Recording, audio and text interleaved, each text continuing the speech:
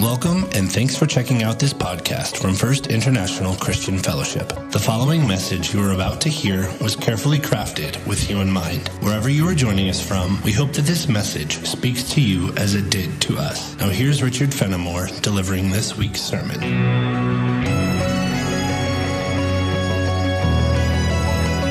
Dearest Heavenly Father, I pray, Lord, for your blessing upon this time that we're together in your word. Help us to push everything aside, be here with you, mind, heart, soul.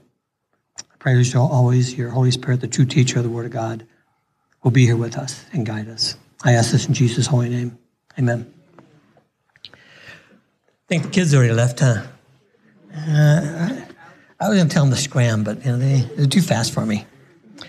I want to remind you on cell phones, if you have a cell phone, please take the time to turn it down. We had Jesus call in my meeting the other while ago. He was perfectly okay with us calling him back.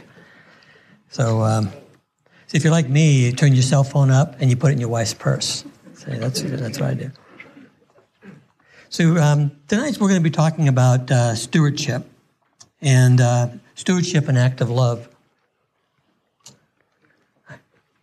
That means they're going to do it, right? They're much better at it than I am. I really fumble with that thing.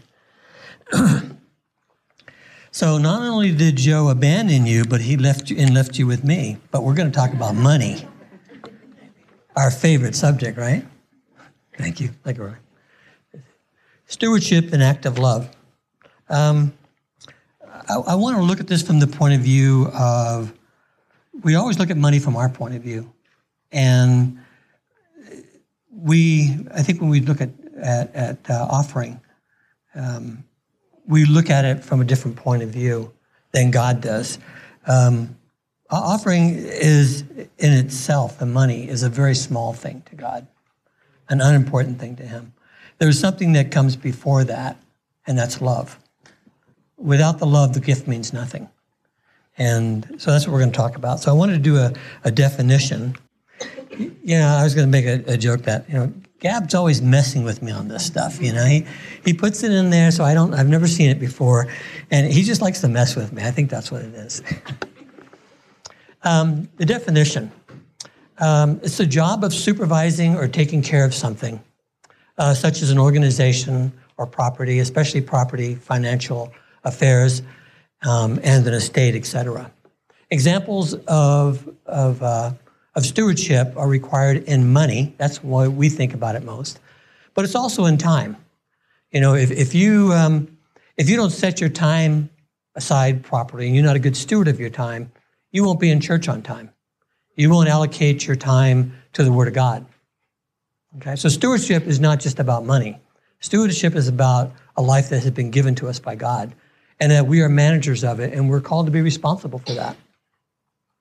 Our bodies. Bet you didn't expect that one, huh?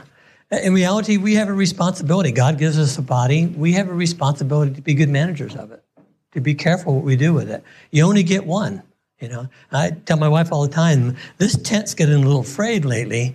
Zippers aren't working. Some of the windows just, I don't know. I turned 68 last week, and week before, I think it was. Which I think is why they put the chair up here. They knew that there's an old guy going to do this. But 68 is a big number. It's a huge number. It kind of scares me a little bit, but I'm going to live forever, so I suppose I shouldn't be worried about it.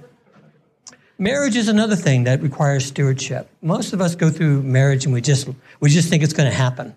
But in reality, it takes planning. It takes thought. It takes, Jesus says that we are to take care of our wives as Christ took care of the church. He spent a lot of time, a lot of sacrifice. It's really something we have to think about very carefully. We tend not to manage our lives, but we should be. As Christians, one of the first things I always remember about Christianity is that God tells us we need to be self-controlled. And that self-control goes everywhere. It goes into our family. We need to be good parents. We need to set that time aside. In our country, this is one of my big pet peeves. I can spend a whole sermon talking about this one. If you do not vote, you are a rotten Christian.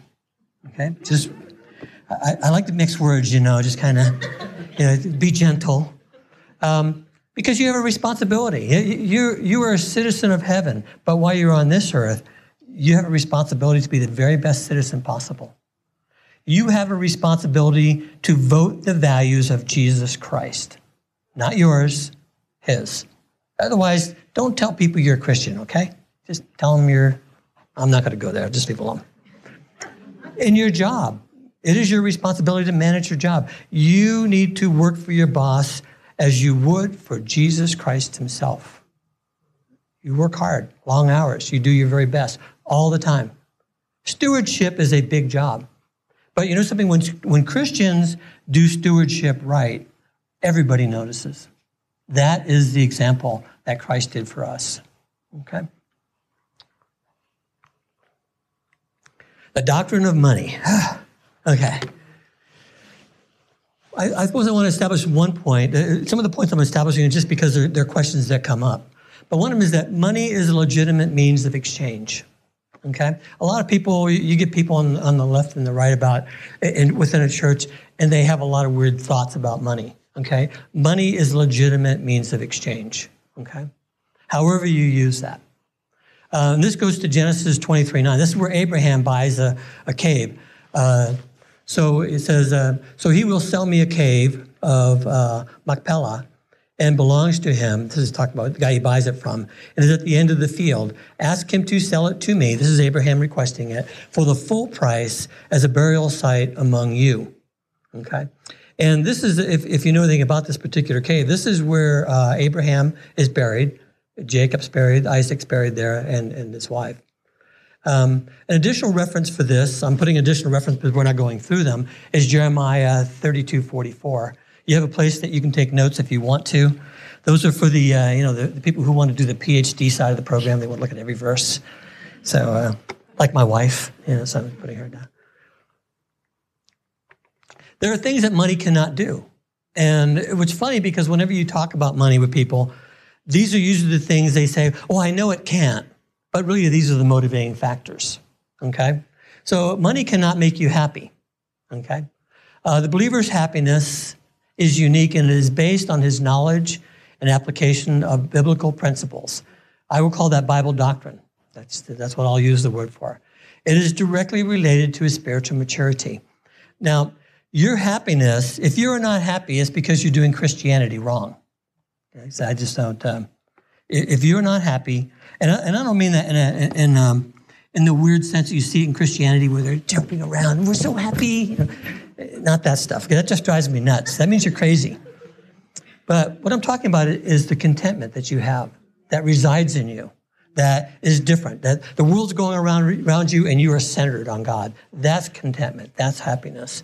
And that is directly related to your knowledge of the Word of God, because your knowledge of the Word of God is directly related to the love of God that you have and you possess.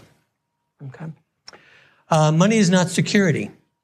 Money provides no security whatsoever. I'm doing a class on Revelation. There's a piece during the tribulation where people have lots of money, billions and billions of dollars, and they're terrified because the Lord's coming after them. Okay? So money is not security.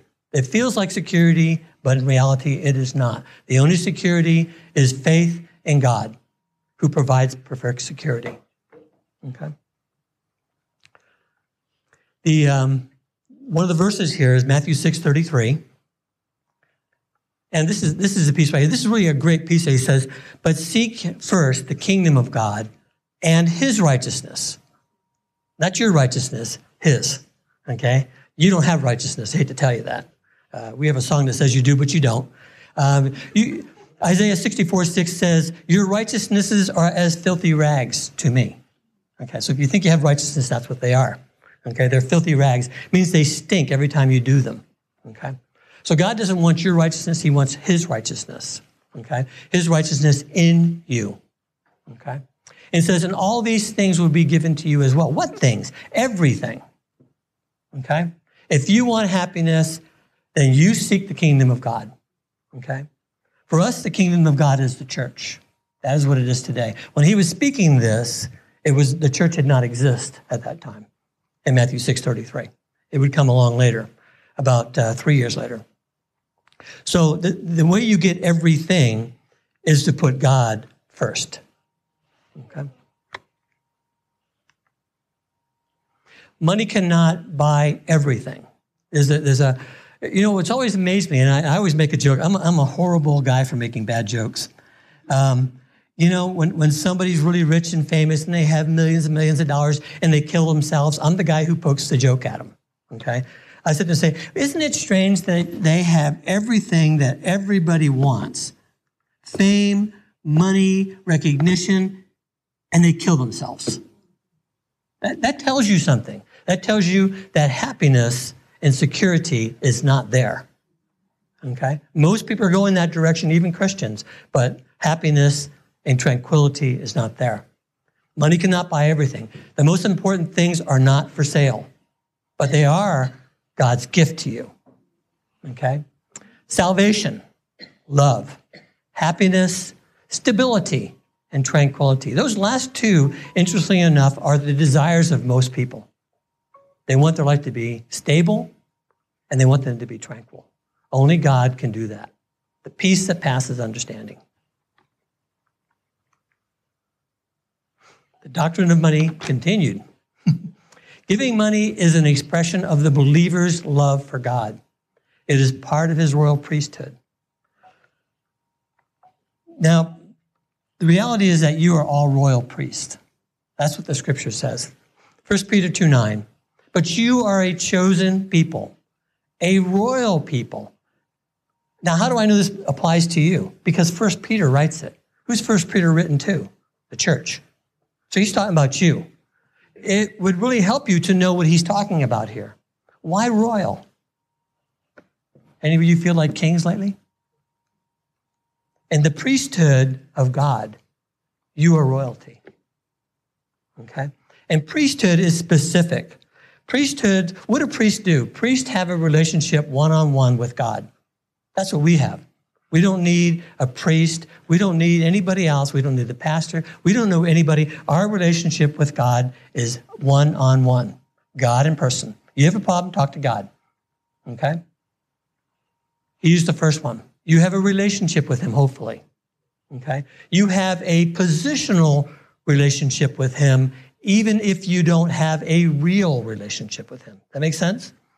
Many people do not have a real relationship with God because they don't put God in their lives. It's their choice not to. What they do is they go around and do things, and they come to church, and they do all the good stuff. But in reality, they don't have a personal relationship. Our God is personal, intimate, okay? And that royal priesthood is to be taken advantage of. We're a holy nation, which means that collectively, as the people of God on earth, we are a nation. We are God's special possession, that you may declare the praises of him who called you out of darkness into his wonderful light. Not your wonderful light, his wonderful light. Okay. 1 Corinthians 16:2. On the first day of every week. Now, this is an important piece here, and I put this in here because it's part of the doctrine. What it means is that what we do, and I'm going to pick on some people, although I don't know who you are, and obviously it doesn't matter. I'm going to use you as an example. So if you're here, you know it, I don't. But a lot of people violate this verse as Christians, but this is Paul's recommendation to the Corinthians. This is the way that you're supposed to do offering, okay? It says, on the first day of the week, every week, that's Sunday, each one of you should set aside a sum of money in keeping with your income. That means not above your income, not below your income, in keeping with your income. Now, this assumes that you're prudent. Prudent is an important part of being a Christian, okay? It says, saving it up so that when I come, no collections have to be made. Now, what he's saying here is that if all of a sudden I say, hey, guess what? You know something, we want to buy a new house, and we want to do a special offering for Rich here at the end of the service, and I'm going to be looking at all of you, make sure you throw your $20 in. I wouldn't do that, but it is kind of entertaining. But the whole point is that when somebody puts you under pressure, it forces you to violate this verse, okay? You should never give money under pressure, ever, okay? Many times, believers and leaders unwittingly violate this verse. What you need to do is you need to think about it with your husband and your wife, and you need to talk about your budget, and you need to plan, and you need to set it aside, okay?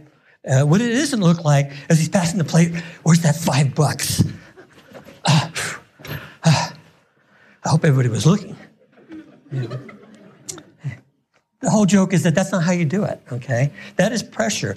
You might as well keep your $5, okay? The Lord gave you 0 for that. And all you did is embarrassed yourself, okay? And before him, not anybody else. Most of us don't care about money, especially if we're not getting it, right? So this is what we do. We sit down, we go through our budget, we think about it. We think about what that is. We think about what we feel comfortable with. We think about what the Lord has given to us, okay? And that's what you base it on. You think about it before you ever show up here. If you're not doing it that way, you're doing it for a different reason, okay? And you need to examine that reason. But this is how the Lord says to do it.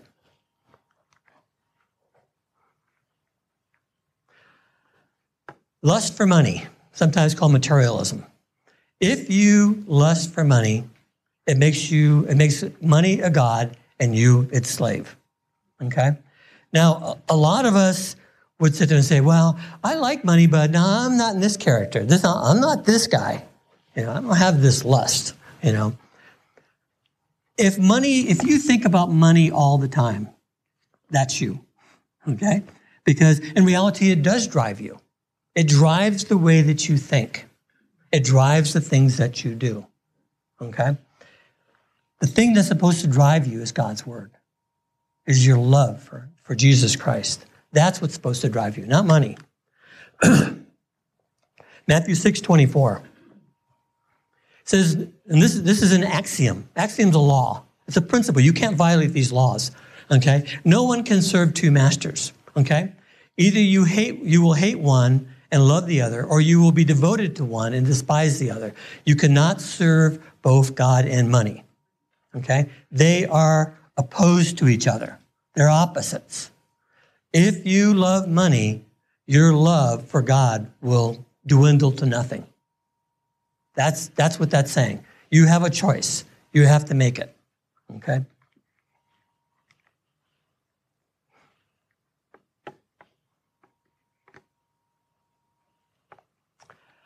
Luke 16:10-12.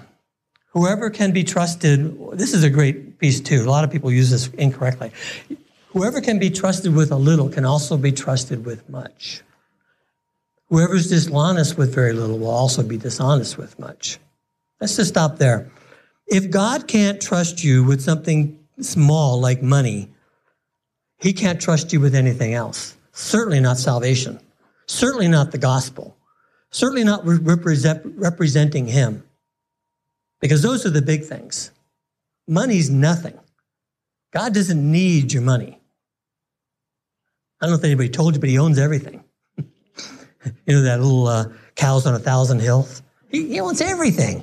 The cows on 1,000 hills just to help us grasp it. But in reality, God has everything. He doesn't need your money. It's not from the point of God's need. It's the point of your opportunity.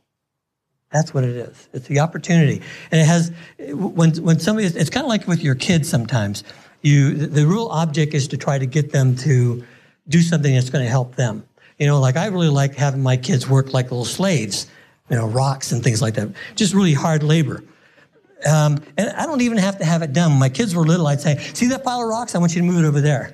And they'd get done. I said, well, now I want you to move it back. And it wasn't because I needed to move the rocks anywhere. I wanted them to build character. I wanted them to learn how it was to sweat. That was the object. And this has that same object with us, okay? If you can't give of your money, if you cannot find an agreement between you and God, then in reality, God can't trust you. That's what that is. Okay, that's his piece. God can't trust you. So don't expect him to give you this great spiritual experience and to raise you up in some kind of maturity because you're not trustworthy. Money is a small thing. Okay. Verse 11. So if you have not been trustworthy at handling worldly wealth, who will trust you with true riches? That's the point. The true riches are the things of God. Now, I want to just do a caveat here. I'm not telling you to be foolish with money. That's just as stupid. You need to be frugal with it. You need to be intelligent with it. You need to manage it. You need to think about it. It's part of stewardship. God gave it to you. The example to me is that if God gives you $100, hopefully you get that much, right?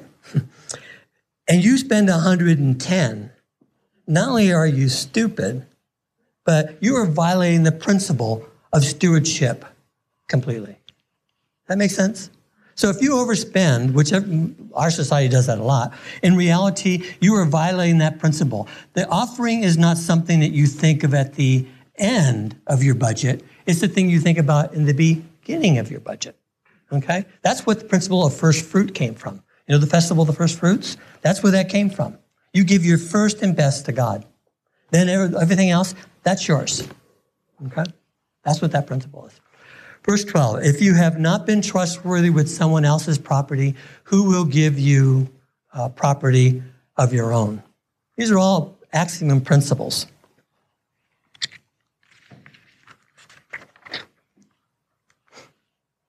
Now, there are many dangers for the unbeliever. We're going to cover the unbelievers and the believers. Many of them are alike, but unbelievers actually have less to lose, okay? Because they don't have anything eternal at risk. That makes sense? Salvation cannot be purchased with money. Mark 8:36 and 37. What good is it for someone to gain the whole world, yet to forfeit his soul? Okay. When the people who have money and fame and find out that it's not worth what they thought, that's what they come to. Okay? They do themselves in because they have no value system. They think there's no hope. Okay? And that's what happens when you put your faith in the wrong thing. There's no hope. Okay? It will not do what you want it to do. Or what can anyone give in exchange for his soul? This is to let you understand that your soul is worth infinite value. And where your soul spends eternity is of infinite value. Okay?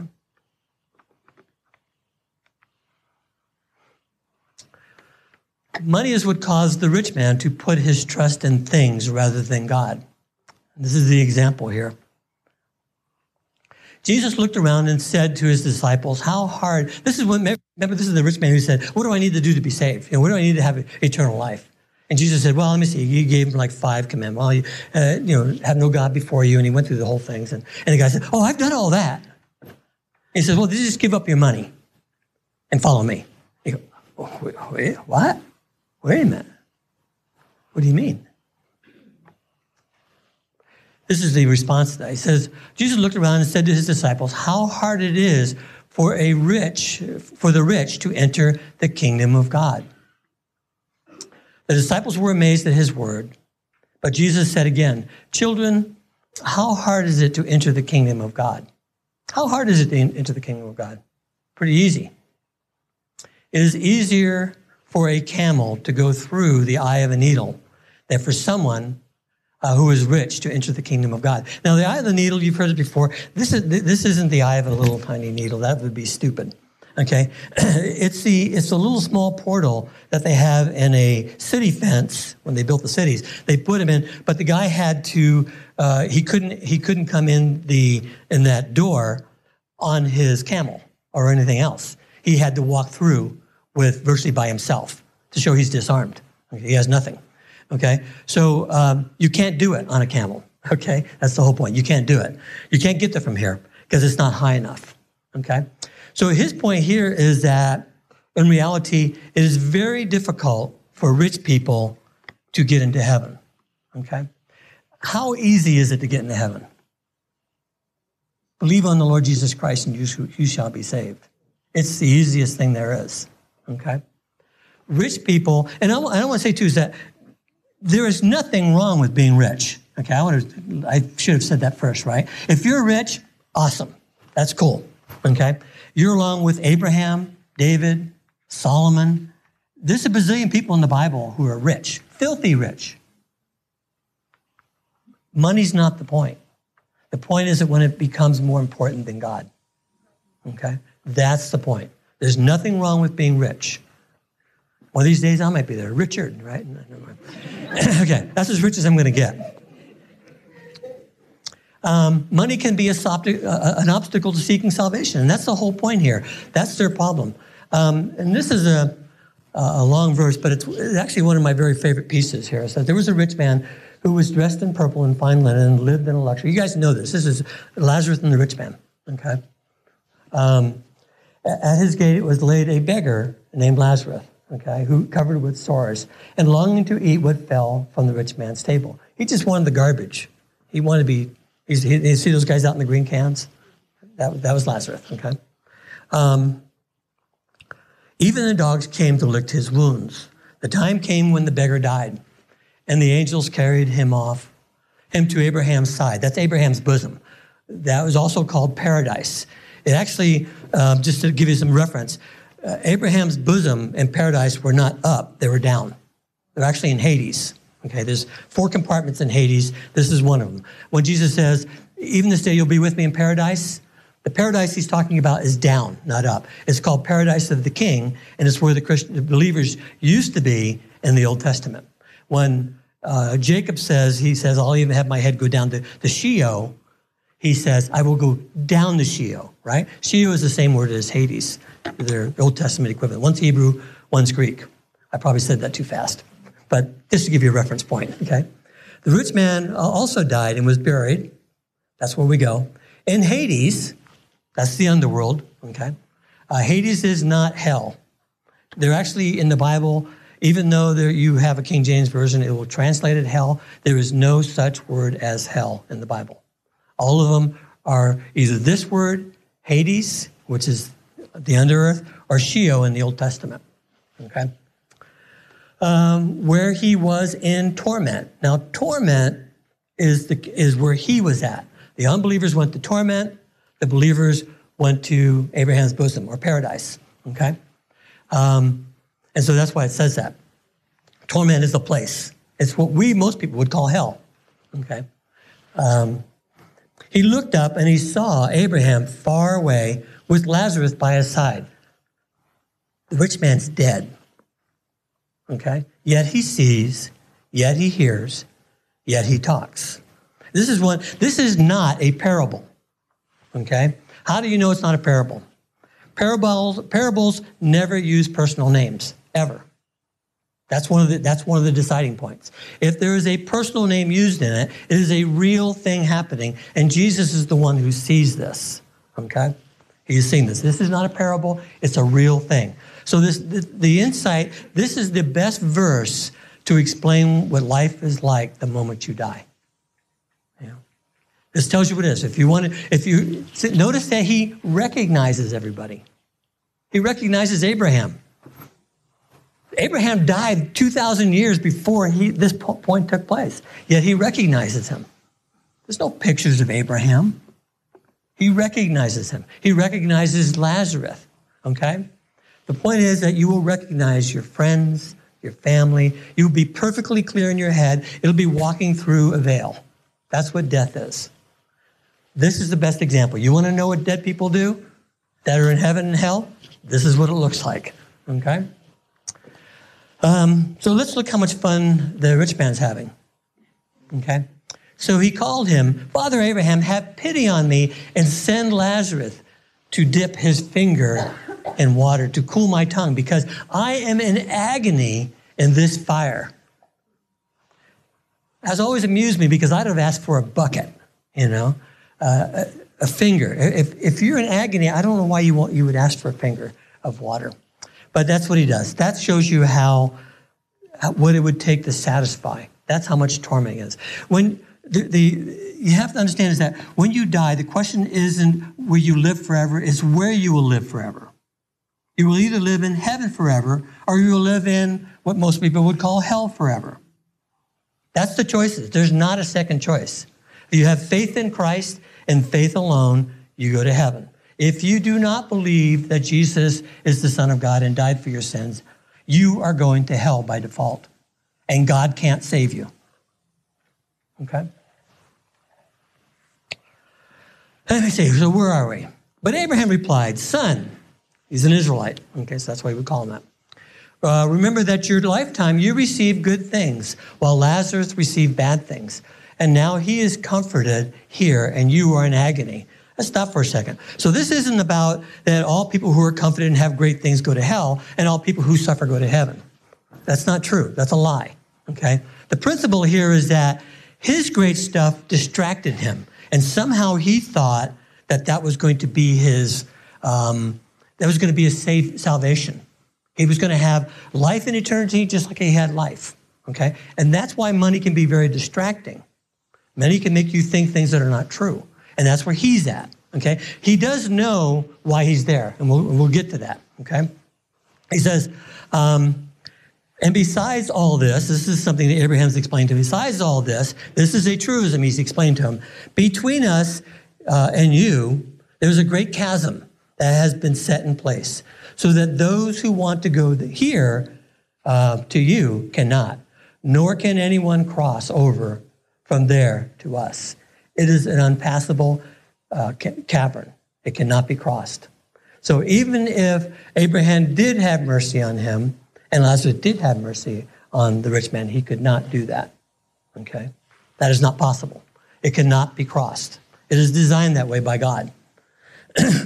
He answered, then I beg you, Father Lazarus, tell you, Father, send Lazarus to my family.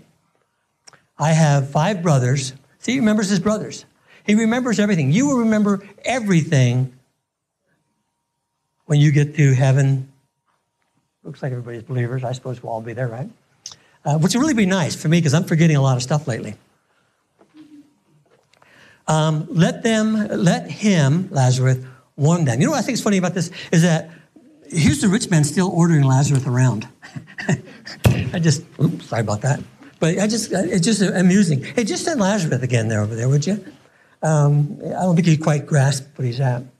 Let him warn them so that they will not come to this place of torment. Okay? So he cares and loves for his brothers, but he still knows that they're unbelievers and they're going to be following him.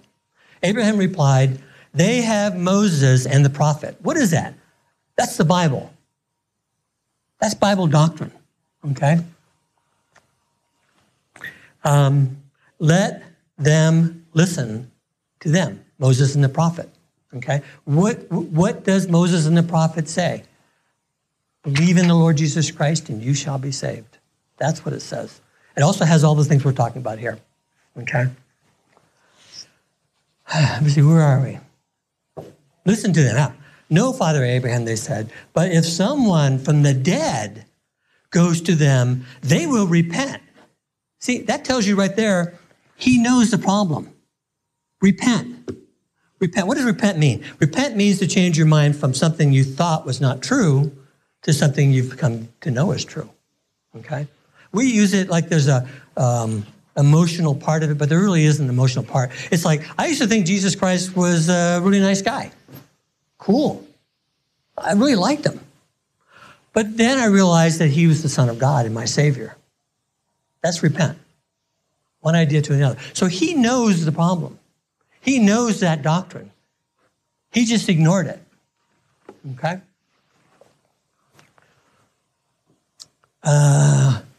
Repent. Verse 31. He said to him, if they do not listen to Moses and the prophet, they will not be convinced, even if someone rises from the dead. Do people who know that Jesus returned, does it change their mind? No. And that's the whole point, is that if you've decided that you're not going to believe, there's nothing that's going to change that. Jesus came back, and many people still did not believe, even with the resurrected Christ, and that's the point.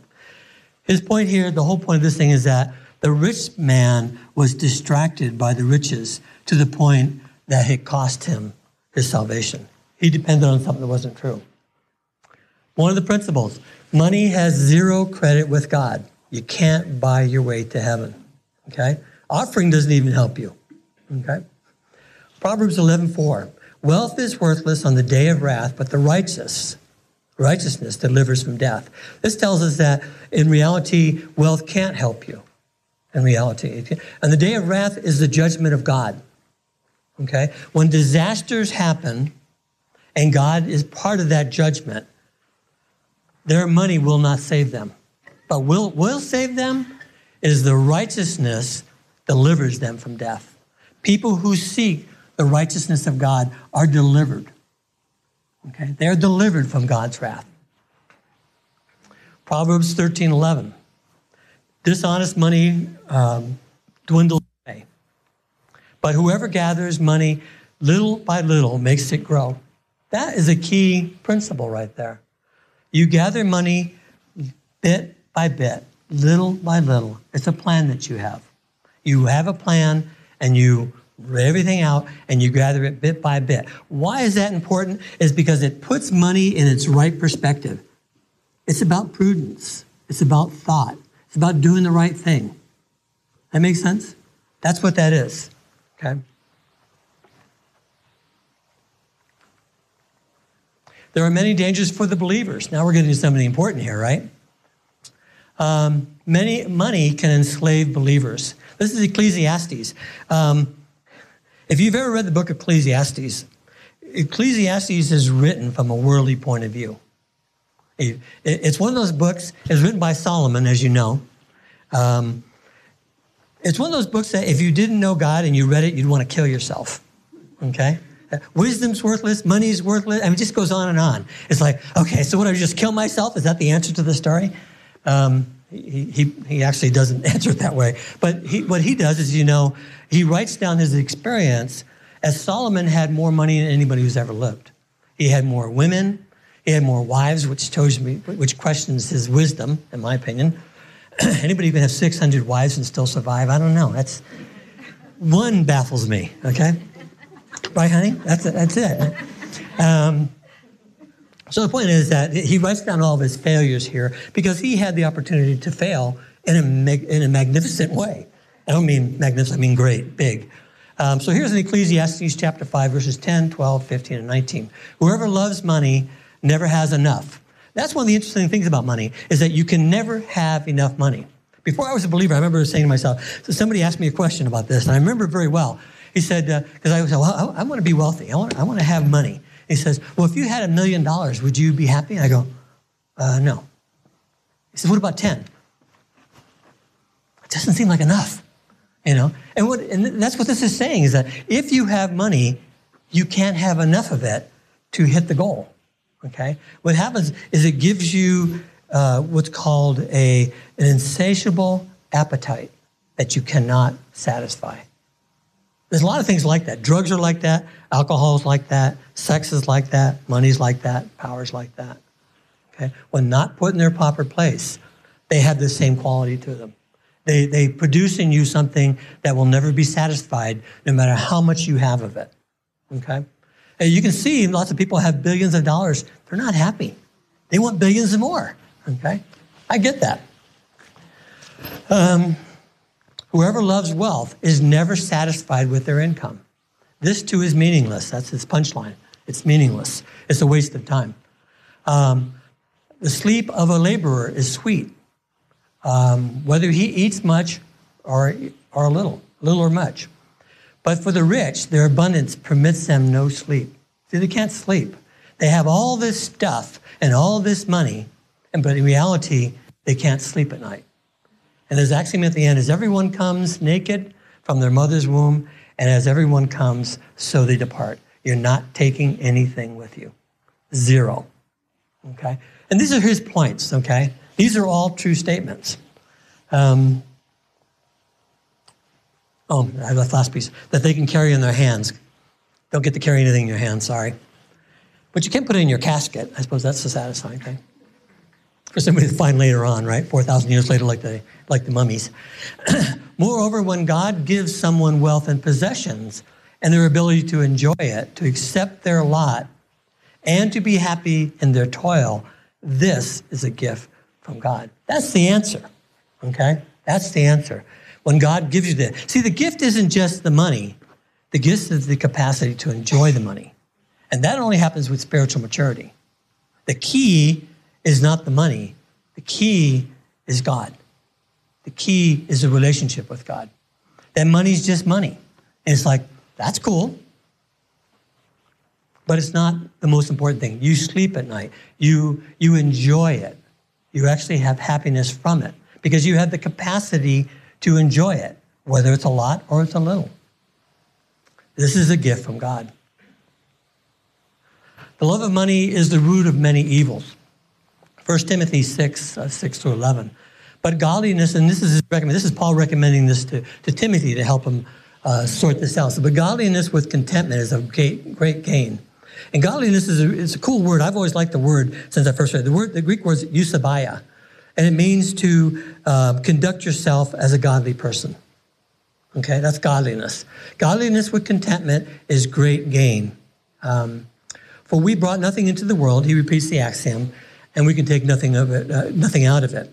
But if we have food and clothing, we will be content with that. Those who want to get rich fall into the temptation and a trap, and into many foolish and harmful desires that plunge people into ruin and destruction. If you have issues in your life, money just multiplies them. Okay? Does that make sense? When you walk with God, God takes care of the issues, so they don't become the factor. That's his point there. If you're driven by money and its desire, I'm not saying you shouldn't want to get ahead. That's the American dream. Capitalism, you're going to hate this part. Capitalism is Christianity. Most people don't know that. If you look at how God handles it, capitalism is Christianity. It comes up in James. We'll touch on it just for a little bit in this next piece, I think. But there's nothing wrong with being a capitalist. I'm a capitalist. I love capitalism. I think it is the greatest way to provide the most good to the most number of people in our society. It is. It's when you get weird about the money that it makes you make a mess of things. Okay, and lots of people do that, and capitalism gets a bad name sometimes for that reason. For the love of money is the root of all kinds of evil. That's verse 10. Some people eager for money have wandered from the faith and pierced themselves, not physically, with many griefs, which means that people who sometimes are Christians and God gives them that blessing, in reality that blessing becomes a cursing. Okay? The blessing becomes a blessing when you put it in its right place. And it just sits there. And you do what you recognize that it's not your money. God gave it to you. God gave you everything. He gave you the breath in your lungs. He gave you life. They're all a gift. Okay?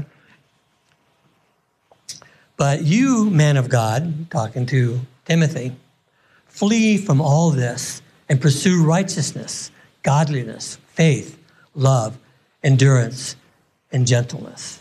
Gentleness is actually a good word for maturity. But these words here are telling us this, don't pursue this, do this. And it's a good warning for Christians because Christians tend to be the most industrial people in the world. They are. Why? Because we work hard because Christ is when we work for. That's why. I give something to my boss if I know that Jesus would approve it. Did I do a good job? Great, thanks. Then I do it. That's my job, okay? What that lends us to is being successful, prosperous, and rich. It's just true, okay? We understand the principle of sowing and reaping. We get it. And when you operate that way, the natural consequence of that is wealth. What happens to many people, we ran into this in Revelation chapter 2 and chapter 3, especially at the end of chapter 3 in the Laodiceans, where they had so much money, they actually started feeling that they didn't need God. And that's where they went wrong. It's a very common problem. I don't even know where I'm at in my notes. We're going to have a great time. 1 Timothy 6:17-19. Command those who are rich. This is a biblical command from the teacher, Pastor Timothy, to the congregation. So that means it applies to us. Command those who are rich in this present world not to be arrogant, okay? nor to put your hope in wealth, which is so uncertain. Wealth can come and go. It's important to know that. But to put your hope in God, who richly provides us with everything for our enjoyment. God provides you with everything. Everything you have is from him. That's why you shouldn't be arrogant about it. If God gave it to you, you didn't do it. Okay? Command those to do good, to be rich in good deeds. See, he's saying, don't be worried about the money, be rich in good deeds. Now, these deeds are not the deeds of just doing a lot of nice things. The word here, good deeds, is the word godly deeds. It's the word agathos. It means to be good in godly deeds, okay? Doesn't mean go build something for the poor. Doesn't mean feed the poor. That may be something that God wants you to do. But in reality, this is to take your money and to use it in a godly way, as God leads you, okay? To be generous and willing to share. That's not Christian communism, okay? This is where you find somebody in need and you have the opportunity to share that with them. That's encouraging, okay? God is not a communist, by the way. I already told you he's a capitalist, right? I'm just kidding. In this way, they will lay up treasures for themselves as a firm foundation for the coming age. What coming age? That one that's in the millennium, the one that's on the other side of death, okay? There's a lot more to explain that one. But that's what that is, to set that firm foundation. All we do is for the future, for the eternal. That's what we should be focused on. So that they may take hold of the life that is truly life. Okay, that's the Christian life. That's eusebia. That's the godliness it's talking about. That's the true life. The Christian life is the true life. Okay, if you do not have a personal relationship with God and you know the Word of God and you're growing in those things, you are wasting your time and you're living a life that God did not intend for you. Okay? Money can destroy the believer's grace orientation. God is grace-oriented. We should be grace-oriented. It's called divine viewpoint. Divine viewpoint is the viewpoint of God. Not my viewpoint, God's viewpoint. Okay? Acts 5, 1 through 10. We're not really going to go through this. But most of you guys are familiar with this. This is the story of Ananias and Sapphira. Now, a man named Ananias, together with his wife Sapphira, sold a piece of property with his wife's full knowledge. That's important. He kept back part of the money for himself, but bought the rest and put it at the apostles' feet. When you first read this, you don't understand what's happening here. It makes you think that the requirement is to give God all the money when you save stuff. And that's not true. You have to look at before this when you look at what Barnabas did. What Barnabas did is he had some land. He sold it. He gave all that money to the church so that they could feed the poor. Okay? Barnabas was a rich man. Okay. What Ananias and Sapphira did is that they sold some property and they kept some of it back and they gave some of it to the church. And they said that that's all of it. We gave it all. Okay. That's the crime. And we'll see this in a couple verses. Okay. So Peter says to him, says, Ananias, how is it that Satan has so filled your heart that you have lied to the Holy Spirit? That's the crucial part. He lied to the Holy Spirit. The church is at the beginning of its time. This is a crucial act, okay? And have kept for yourself some of the money you received for the I don't know what that is. Okay, so the point is that what happens is that he gave some to them, but he kept some of it back, and he told a lie about it. Okay, that's the real point about it. He says, he's asking a question here. This is Peter. He says, didn't it belong to you before it was sold? After it was sold, wasn't the money still all at your disposal? So he's saying, you have the right to make any decision you want to make. Don't lie about it. Okay? Don't make yourself more than you are. Okay? What made you think of doing such a thing? And the point is that you have not lied just to human beings, but to God. You think you can lie to God, you're really stupid, right? It's really a dumb thing to do. Ananias heard this and fell down and died. Boom, he's dead. They carry him off. 3 hours later, his wife comes, verse 7. Okay, Peter asked her, tell me, is this the price? This is a key part here. Is this the price that you and Ananias got for the land? See, that's the real question. Now he brings that into view. We know what they're going to lie about. Tell me, is this the price that you and Ananias paid for the land? Yes, she said. That is the price. See, there's the lie. There's the lie that Ananias did. Okay? And this is why they're held responsible for it. Peter said to her, how could you conspire to test the Spirit of the Lord? Listen, the feet of the men who buried your husband are at the door, and they will carry you out also. And at that moment she fell and she died, both her and her husband. The crime wasn't the fact that she didn't have that they didn't give it, that they didn't give at all. The crime was that they lied. And this was a critical part of the church, in the church period. So what does that tell us? It is temptation to deceive when you have money. It's very difficult. The big issue with that is not the stupid money. The big issue is the spiritual loss of character. That makes sense? That's what God wants you to grow in maturity, because this you're going to have forever. That money's going to come and go. They're not going to remember it. I don't know about you, but I don't remember what half the stuff I spent money on. Oh, my wife spends all her money. Never mind. I'm just kidding. I never can take these shots when we're next to each other, so have a little fun up here. James 5, 1 through 6. Now, this is the part talking about capitalism. It says, now listen, this is James talking about the same thing. These are believers he's talking to. How do we know that? It's the context of the verse. He's talking to Christians, and Ananias and Sapphira were Christians, okay? This is to show what money does to people, even believers. Now, listen, you rich people, weep and wail because of the misery that is coming on you. He's talking about divine judgment. Your wealth has rotted, and moths have eaten your clothes. He's talking about what the money has done to them, okay? It's your gold and silver are corroded. I don't know about you, but gold and silver doesn't corrode. Gold doesn't.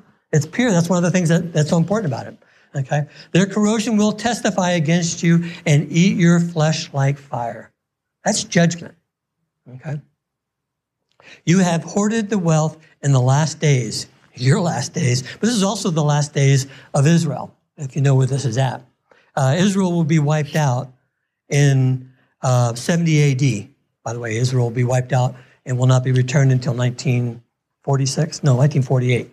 Was it 49? Something like that. Something in there. 47, somewhere in there. Look, that's capitalized there. See, look, it has that exclamation point. The wages, this is the crime of the rich person. And this is a temptation of rich people, okay? The wages you failed to pay your workers who mowed your fields are crying out against you. The cries of the harvesters, this is prayers actually, have reached the ears of the Lord Almighty. You have lived on earth in luxury and in self-indulgence.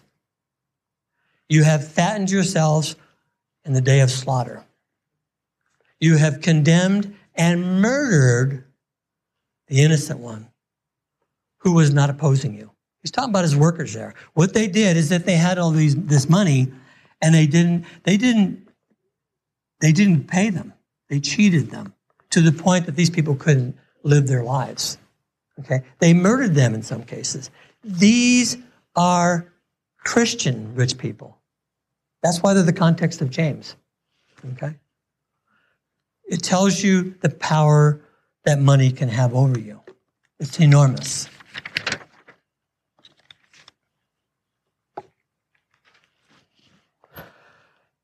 Jude 11, last piece here. No, we got plenty to go. I got plenty more pages here. I'm just talking about it. Jude 11, woe to them, they have taken the way, this isn't Jude, this is one chapter long. They have taken the way of Cain. They have rushed for profit into Balaam's error. They have been destroyed in Korah's rebellion. Now, each of those are three different pieces, but it says, woe to them, and it's talking about Balaam's error, which is the point. And that is found in Numbers 22:24. We're not going to read that. But what happened is that Balaam was a believer. He was a man of God. He was a prophet of God. He was the one who was, if you remember, he was the one who was giving instructions to figure out how to undermine the Jews as they were walking through the land. But his motivation was he wanted the money, okay? And because of that, remember Balaam's ass? Remember Balaam's ass, the donkey that talked to the guy? That was him. So the joke is that Balaam's ass was smarter than he was. No, never mind. Okay, so anyway, Balaam had the ass, and he saw the angel of the Lord was going to kill him, and they got into this fight. But it was all about the fact that what Balaam was doing is Balaam had a gift, and that gift he used wrongly. He tried to benefit from that gift of God. And what he did, he was trying to find a way to deceive God and kind of get around God's directives. So God said, don't do this. And God's saying, well, and Balaam's going, well, let me see if I can. Yeah. And he was the guy, ultimately, Balaam, figured out a way to harm the Jews in a major way. Okay? And because of that, he actually did finally get the money from the king, made lots of money, got a high position, and ultimately he died with all that. That's in chapter 24. But it tells you that even men who have, and he was fairly wealthy anyway, but the money had that draw to him. He's a believer. Money can draw believers, okay? We all have sin natures. We're all relatively stupid without God. Actually, I should say we're completely stupid without God. But now I want to talk about tithing for a second, because tithing is a big thing about money, okay? You hear it come up all the time. It's become synonymous with offering. But in reality, it is not, okay? And I bring it up because this is at the crux of sometimes giving. Giving is not tithing, okay? Ever, okay? It never is. The word tithe is an Old English word. It means a tenth, okay? It's an Old Testament word. It is used 2 times that I'm aware of in the New Testament, but only in Matthew. And no, once in Matthew, once in Luke. And it is used as an Old Testament reference, okay? So in the Old Testament, it was an income tax. Tithing was an income tax, okay? Because Israel was a theocratic state. And theocratic means, theo means God, cratic means rule. So it means that it was a country, Israel was a country, that its religion ran its state, okay? So they were together, not like ours. We have a separation of church and of state. A lot of people don't believe that, but Jesus said, give unto Caesar what is Caesar, give unto God what is God. They are not mixed. We are not a Christian nation. We are a nation of Americans that has Christians in it. Our principles are mainly Christian. Virtually all of them are. If you know me, you know that that's true. So in reality, there were actually 3 tithes. Okay, 3, not 1. Now remember, that's 10th. Now we're starting to sound like our income taxes, huh?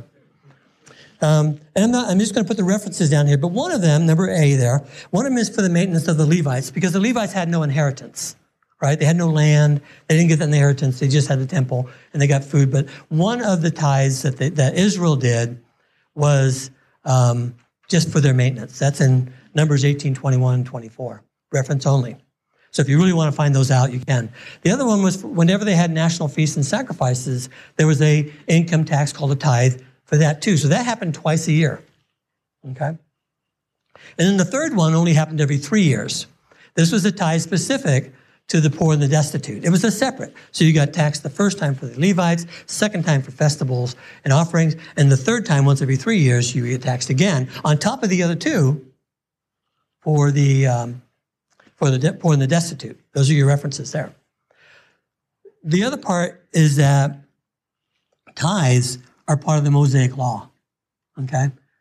Mosaic Law is specifically for the Jews, the Old Testament Jews. It's not for us, okay?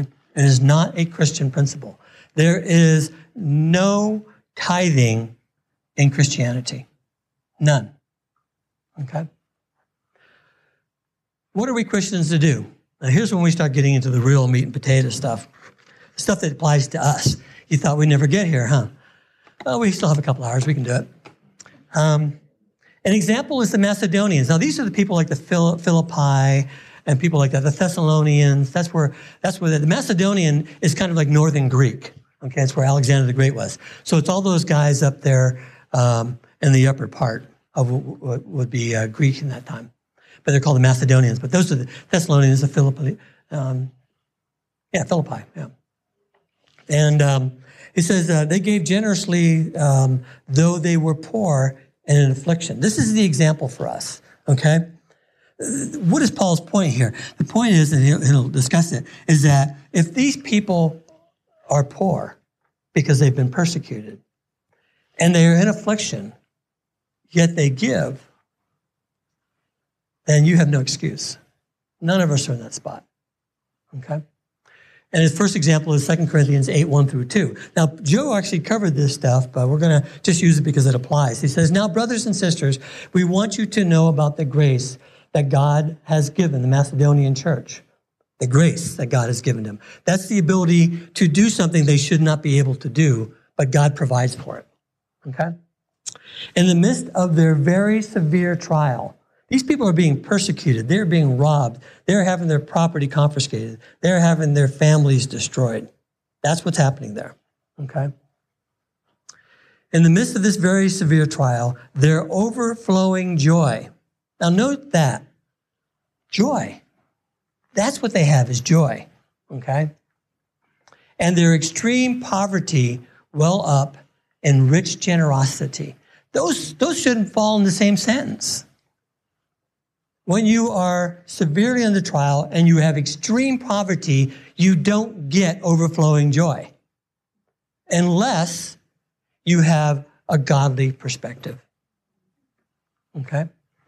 You're not rich in generosity because you don't have anything.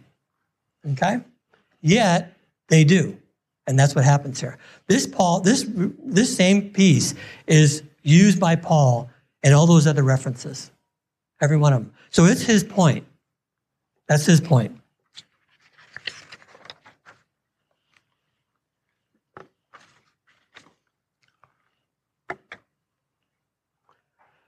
Giving must be done freely. This is great news, right? Great news, freely. God gives it to you to decide. There's no tenth. There's no 3 times 10. That's even better news. It's for you. You can tell when somebody is telling you something that's not true by the way in which it's done. Okay? No matter who does it. Because this is the word of God, that God be true and every man a liar. And that's the point. By your own free will, not by any being coerced or pressured or emotionalism. So when they show you the little puppies and the little starving kids, that's emotionalism. That's pressure. You're being used, okay? And I'm sure that's not a very popular thing to say, but it's true, okay? Because giving from God's principles has to be done freely. No pressure, no guilt, 0. If you feel guilt, your offering is worthless and you get nothing for it. You might as well go to the rib cook-off and spend it. I don't know if you can eat that many ribs, but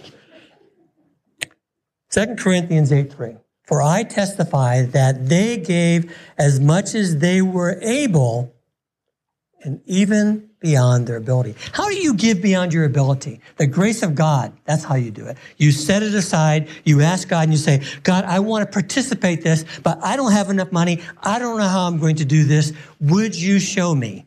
And God showed them. They didn't sit there and say, well, you know something, we're just not going to pay the babysitter. She won't mind. We're going to just cut this. No. God does things one way. You always have to do the right thing in the right way. You can't do the right thing in the wrong way, and you can't do the wrong thing in the right way. God does them one way. God's way is the only way, or God rejects your offer. Church may get it. Somebody may get it. But God counts you up as a big fat 0. In fact, if anything, it actually, one of those little stinky things we were talking about, your righteousnesses, God takes it and says, okay, at the judgment seat of Christ, we get to burn this. And we're going to bring this up because you were an idiot and everybody should know it. That's the stuff. That's in 1 Corinthians chapter 2, end of the verse, where it says, there'll be gold and silver and wood, hay, and stubble. And that's the stuff you're accountable for, the wood, hay, and stubble. The stuff that you did that God said It's not my stuff. It's yours. You felt guilty. You thought you were impressing somebody. That's the stuff we're going to talk about at the judgment seat of Christ. Okay? Grace giving. In the same manner you received it from God. Okay? We receive everything we get in grace. Okay?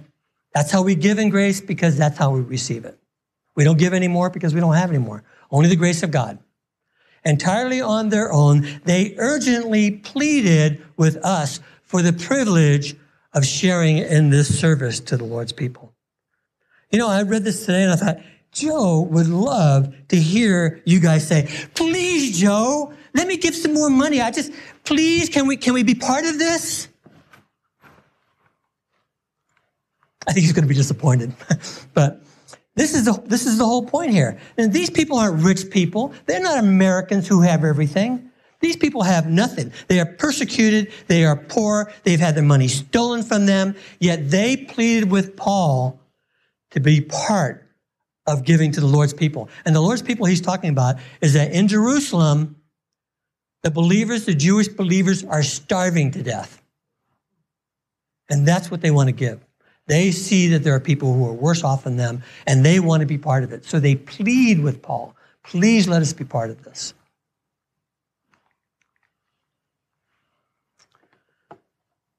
First, we have to give ourselves to the Lord. This is Christian giving.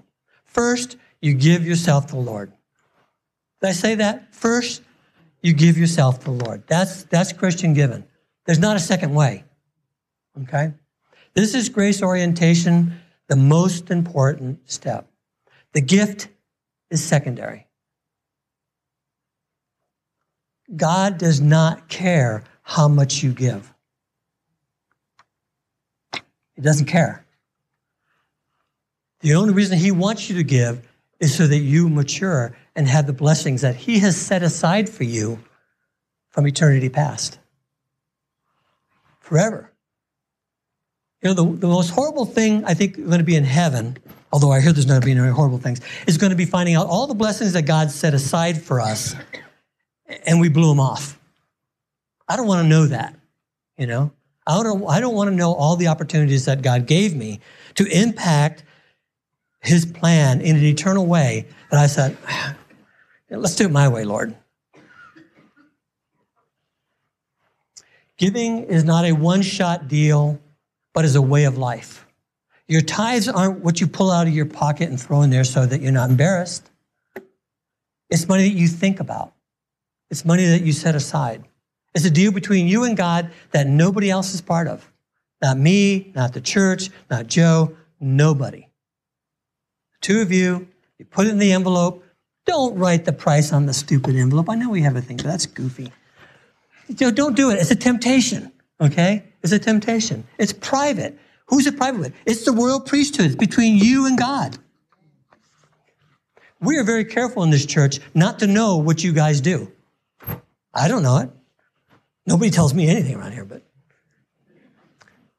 certainly not money. And Joe doesn't either. We're not supposed to know. It's not about us. It is the privacy of the priesthood that God has given to you. It's private. It's personal. It's free.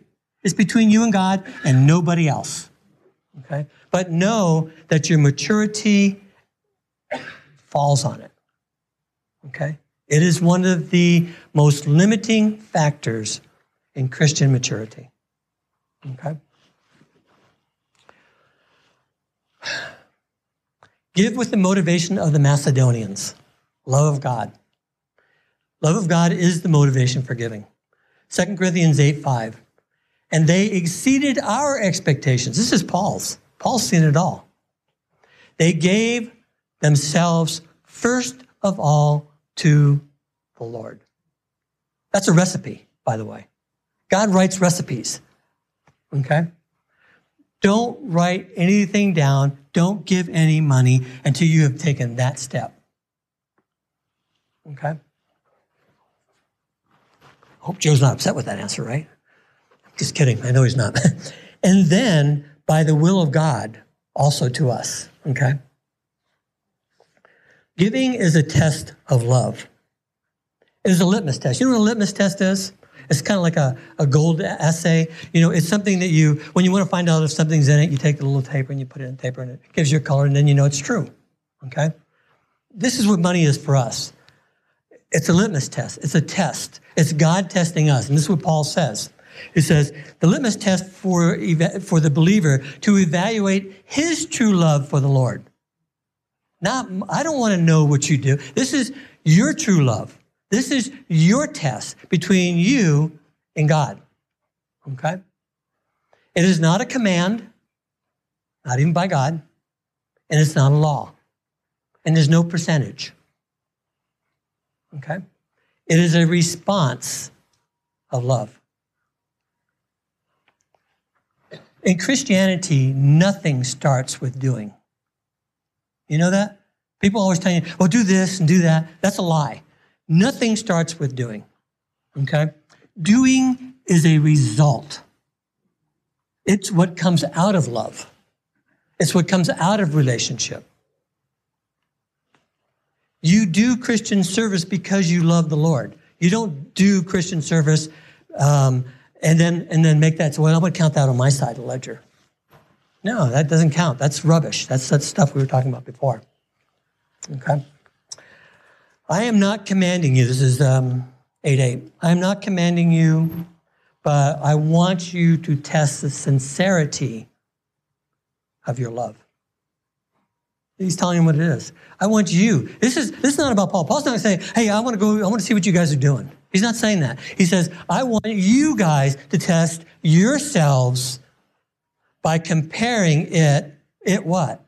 What the Macedonians did with the earnestness of others. See, he wants the Corinthians to compare themselves with the Macedonians. Say, let's see between you know this principle, I'm telling you what it is. It gives you the chance to test yourself. A lot of times we don't know how much we love or don't love the Lord because we kind of live in this little world. We think everything's happy and life's going good. But sometimes God puts you up against something kind of to show you where you stand. It's an act of love, okay? I had one this last week where something happened that I was really upset with, and I was trying to get God to do it my way. He didn't cooperate, of course. And I was really struggling with it, And I went to my best Christian that I know, my wife, and we talked about it. And she was saying, yeah, but what about this? But what about, she's you know what she's doing? She's sabotaging. She's giving me my doctrine back to me, okay? And she's talking a little bit, and first time didn't go too well. I'm not a great listener. Second time went much better because the Lord had convinced me I was wrong, and I was just thinking, okay, I need to get perspective on this. I have no perspective, okay? And as I listened to what she was saying, I'm thinking, of course, I know the answer to this question. See, sometimes you think something's true about yourself and you don't know, and you kind of have to get a nosebleed, You kind of have to trip, bam, your nose smash, you're bleeding, you go, well, that was dumb. That's what I had to do. Sometimes and that's what he's doing here. He's saying, compare yourselves, Corinthians. Remember the Corinthians? They're rich. They're on the Las Vegas of the world. More luxury goes through Corinth than any place in the Roman Empire. These people have everything. That's their problem. Okay? And who's he comparing them to? Persecuted, poverty-stricken Macedonians. He says, compare yourself to see your love of the Lord. Check yourself out. He's not going to check it out. He's giving it to them. Okay? Giving is designed by God to test the reality of your love for the Lord. That's what it's for. I've brought it up a million times. It is not the PhD of spiritual maturity, but you can't get there without having solved it. That makes sense? It will prevent you from maturity. If you do not deal with it, you will never, ever mature. And the great things that God has in mind for you that will eternally bless you forever will not be yours because you couldn't pass the little test. Okay? It is completely dependent on your soul's orientation. You cannot love God unless you know him. That's an axiom. Tell me you love God all the time. If you don't know the Word of God and you don't read your Bible, you're a liar. You don't know him.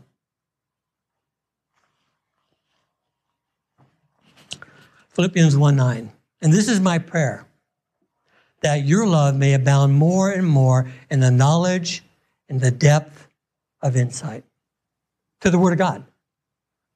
Okay? That's where love comes from. Love is a result of knowing how awesome God is. There's nobody like God. There's nobody like Jesus Christ. Nobody ever. You know, think about it this way. God knows that you're a moron, because I'm assuming that you're like me. You know, I'm an absolute squirrel without God. Okay? I don't deserve anything. And God knows all that. And he saved me. I don't know why. He's just gracious. He's kind. He's loving. He's forgiving. I've committed a million sins. And yet he actually allows me to teach his word. I think that's pretty entertaining. You know, there's nobody like our God. There's nobody like him. Philippians 3:7-8. And whatever were the gains. Now, this is perspective. This is Paul's perspective. Paul had it all. So from two men who have had it all, Paul being one and Solomon the other, this is it. He says, but whatever were gains to me, I now consider loss for the sake of Christ. What is more, I consider everything a loss because of the surpassing worth of knowing Christ Jesus. That's Bible doctrine. That's the principles of the Word of God. My Lord, and whose sake I have lost all things. What are those things? They're rubbish. That's what he says. I consider them rubbish, that I may gain Christ. That's not salvation. That's knowing Christ. That's walking with him. That's the godly life. That's the eusebia. That's what God has in mind for us. He does not want to leave us where we're at. He wants us to have happiness. Why? Because God loves us. He wants us to have peace that passes understanding. He wants us to have contentment, but it can only happen in him. It never happens in money, ever.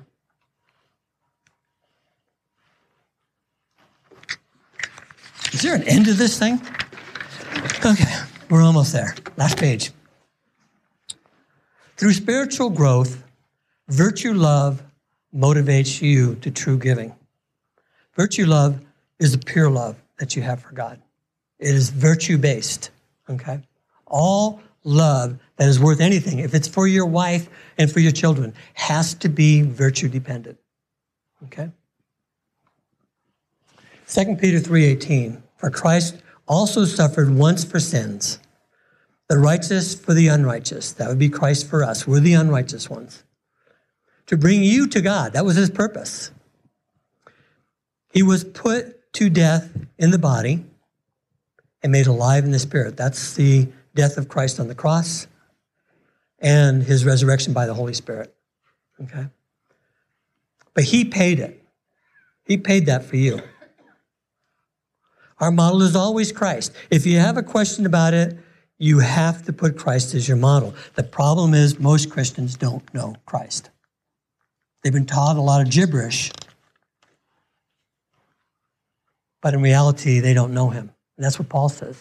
The surpassing wonderful thing is knowing who Jesus Christ is. Everything compares to him. Our model is him. Though he was rich,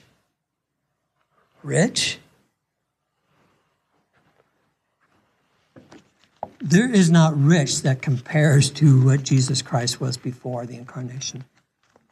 There's no amount of money that can match that. He wasn't filthy rich. He was infinitely rich. I mean, just ridiculous rich in every single way. Every way. Okay? He became poor. It was voluntary. And it was grace, virtue, love motivated. Okay? He got on the cross, suffered the most horrific pain of the sins of the entire world being put on him. For 3 hours, yours were there, and he did that because he wanted to bring you to God, and there was no other way.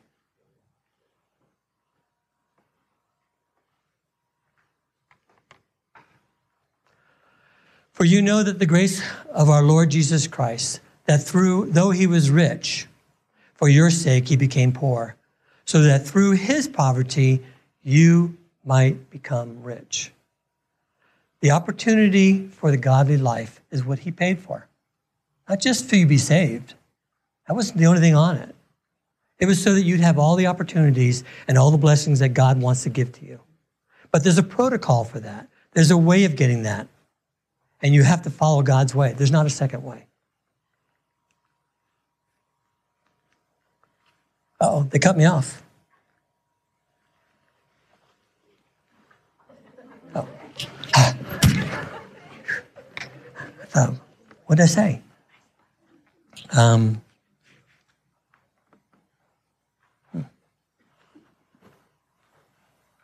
don't think we're at the last principle. I think we actually have one more.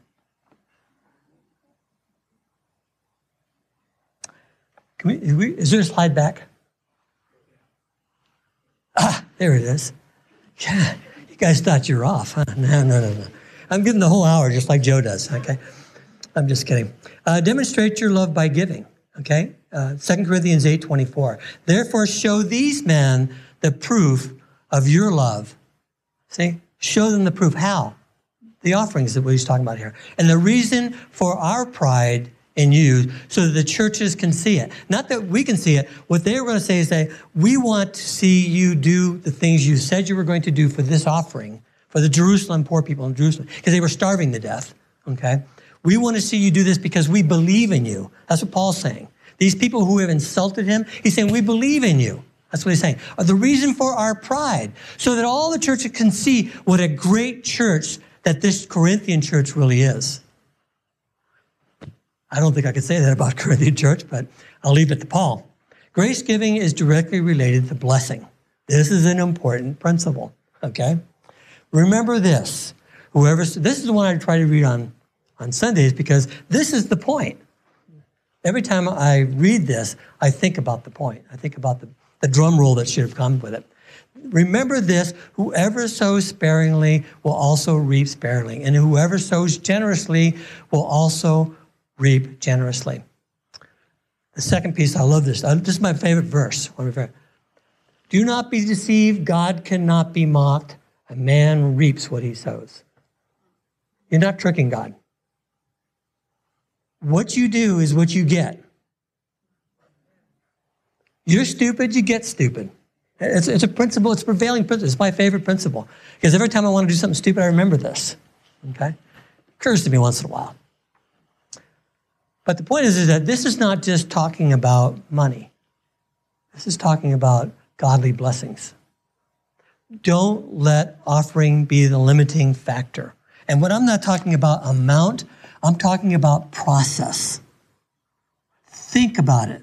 Pray about it. Let God leave you with it. And when you are satisfied with it, make sure you dust off all those stupid, guilty stuff, because that'll come to you.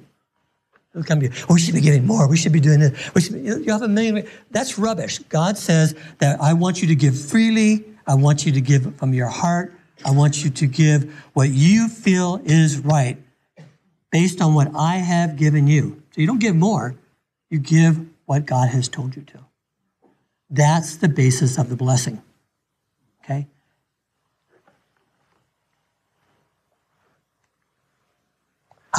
Now we're here. Bet you thought we'd never get here. Last principle, giving must be done prudently. Prudent, that's called intelligent thinking. Prudence is when you think about it. Prudence is when you go through it. Like I said, don't take the change out of your pocket. That's the opposite of what God's looking for. If you're going to put $5 in a little offering thing, fine. If that's what you've come to, that's fine. That's what you're supposed to do. But don't waste your money by being stupid, because if you give stupidly, it counts for nothing. Nothing at all. Okay? You're better to keep your money. At least you can have some other fun things with it. And it must be done cheerfully. Cheerfully. So when you write that, you should be cheerful. If you're not, it's a test. There's something wrong. Okay? Because all good works results from it. And that's his verse. 2 Corinthians 9, 7, and 8. Each of you should give what you have decided in your heart to give, not reluctantly or under compulsion, even your own compulsion or anybody else's compulsion or anybody who ever sits up here and gives you compulsion. You are to ignore it. Okay? For God loves a cheerful giver. And God is able to bless you abundantly, note this, so that in all things, at all times, having all that you need, you will abound in every good work. Not some, not money, but every. So it tells you that doing this rightly is the key to doing all good works. It is a step into maturity. If you do not pass this bar, you stay down at this other level. Don't give from guilt, pride, and never from emotion. Stewardship is an act of love. Let's pray. Dearest, gracious Heavenly Father, only you could come up with a plan like that, Lord. That it is our heart's desire and our love and our cheerfulness, your grace towards us. That is the basis of the blessing and not the money. I thank you for your great kindness that you show to us, not just living in this country, that the way that you provided for us, that we would be prudent with it and have appropriate stewardship, not just in money and an offering, but in every area of our lives. I ask this in Jesus Christ's most holy name, who did that exactly. Amen.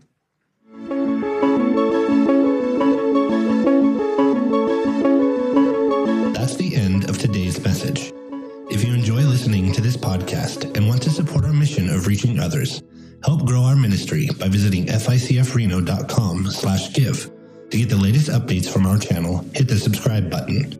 Visit our Facebook page by clicking the link below to let us know how God is moving